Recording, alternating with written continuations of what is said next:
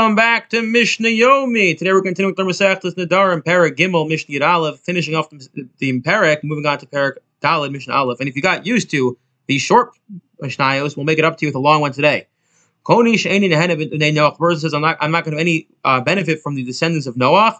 Mutter b'Yisrael is allowed to have benefit from a Jew because vas mus olam, but it's forbidden for the nations of the world. Why? Because the assumption is that b'nei Noach, although Jews technically come from Noach, when we say b'nei Noach, we refer to non-Jews. Sheni nenet l'sari Avram, person is not going to have any benefit from the offspring of Avram. Vas Yisrael mutter b'mus olam, that he's forbidden to have benefit from Jews and mutter to have benefit from the nations of the world. Sheni nenet Yisrael, person is not going to have any benefit from a Jew. Lokech v'yoser u'mocher b'pachos. So when he buys from the person, he buys for more than the regular price, and he sells for less. He's not getting any benefit.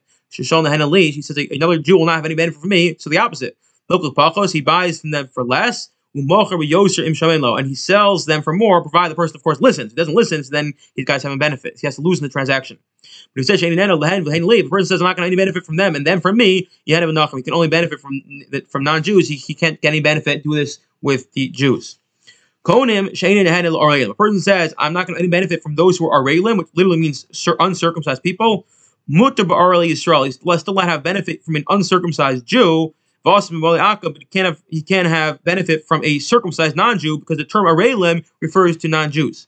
Konim she'ein nehena l'mul. A person is not going to any hana from someone who's circumcised. Osbar Yisrael is still not allowed to have any benefit from a Jew who's uncircumcised, and Mutter Moliakum is permitted to have benefit from a circumcised non-Jew, again, because the word Mulim, circumcised, refers to Jews.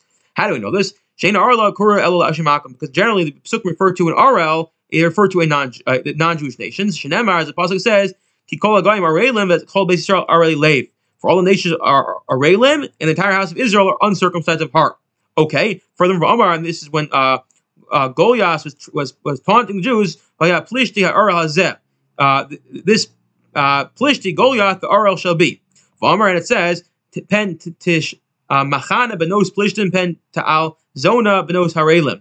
Let the daughters of the plishtim rejoice. Let the daughters of the harelim be jubilant. Okay, Rabbi Eliezer ben Azariah Omer mus l'arla and this guy harashaim. They're gonna have a number of statements about Arla and Milah. The Arla is repulsive because we see it's in use as an insult. Shnemar ki kol hagayim arelim, as all the nations are arelim. Now, 6 teachings about the importance of Milah. Rishmal Omer, Gadol Milah shnich risu aleya shalosh eser brisa. The Milah is so great because there are 13 covenants that were enacted on the Milah.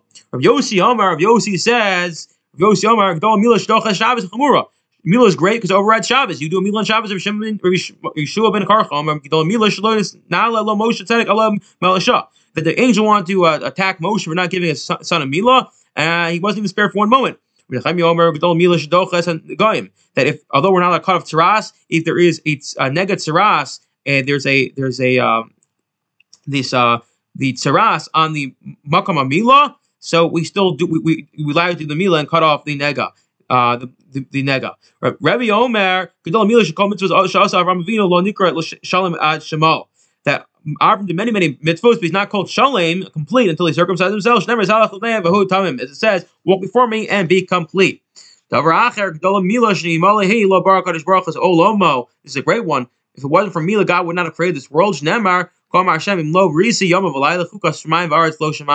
says God, if not for my covenant of Milah, which is upon you day and night, as you can't get rid of it, I would not have established the natural laws of heaven and earth. Moving on. This came up in our Gemara Megillah together. For those who learn Megillah with us, there's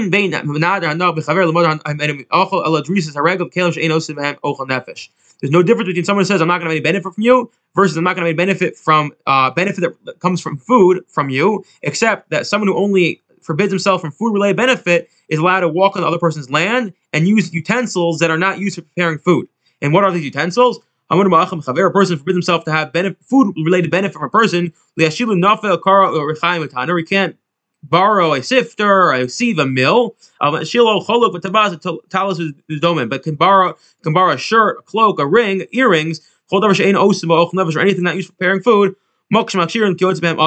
However, in a place where people really usually rent these items, it's forbidden because we assume that the money he's saving from renting the item, he can use to buy food, and therefore it's indirect benefit towards food. I wish you all a wonderful day.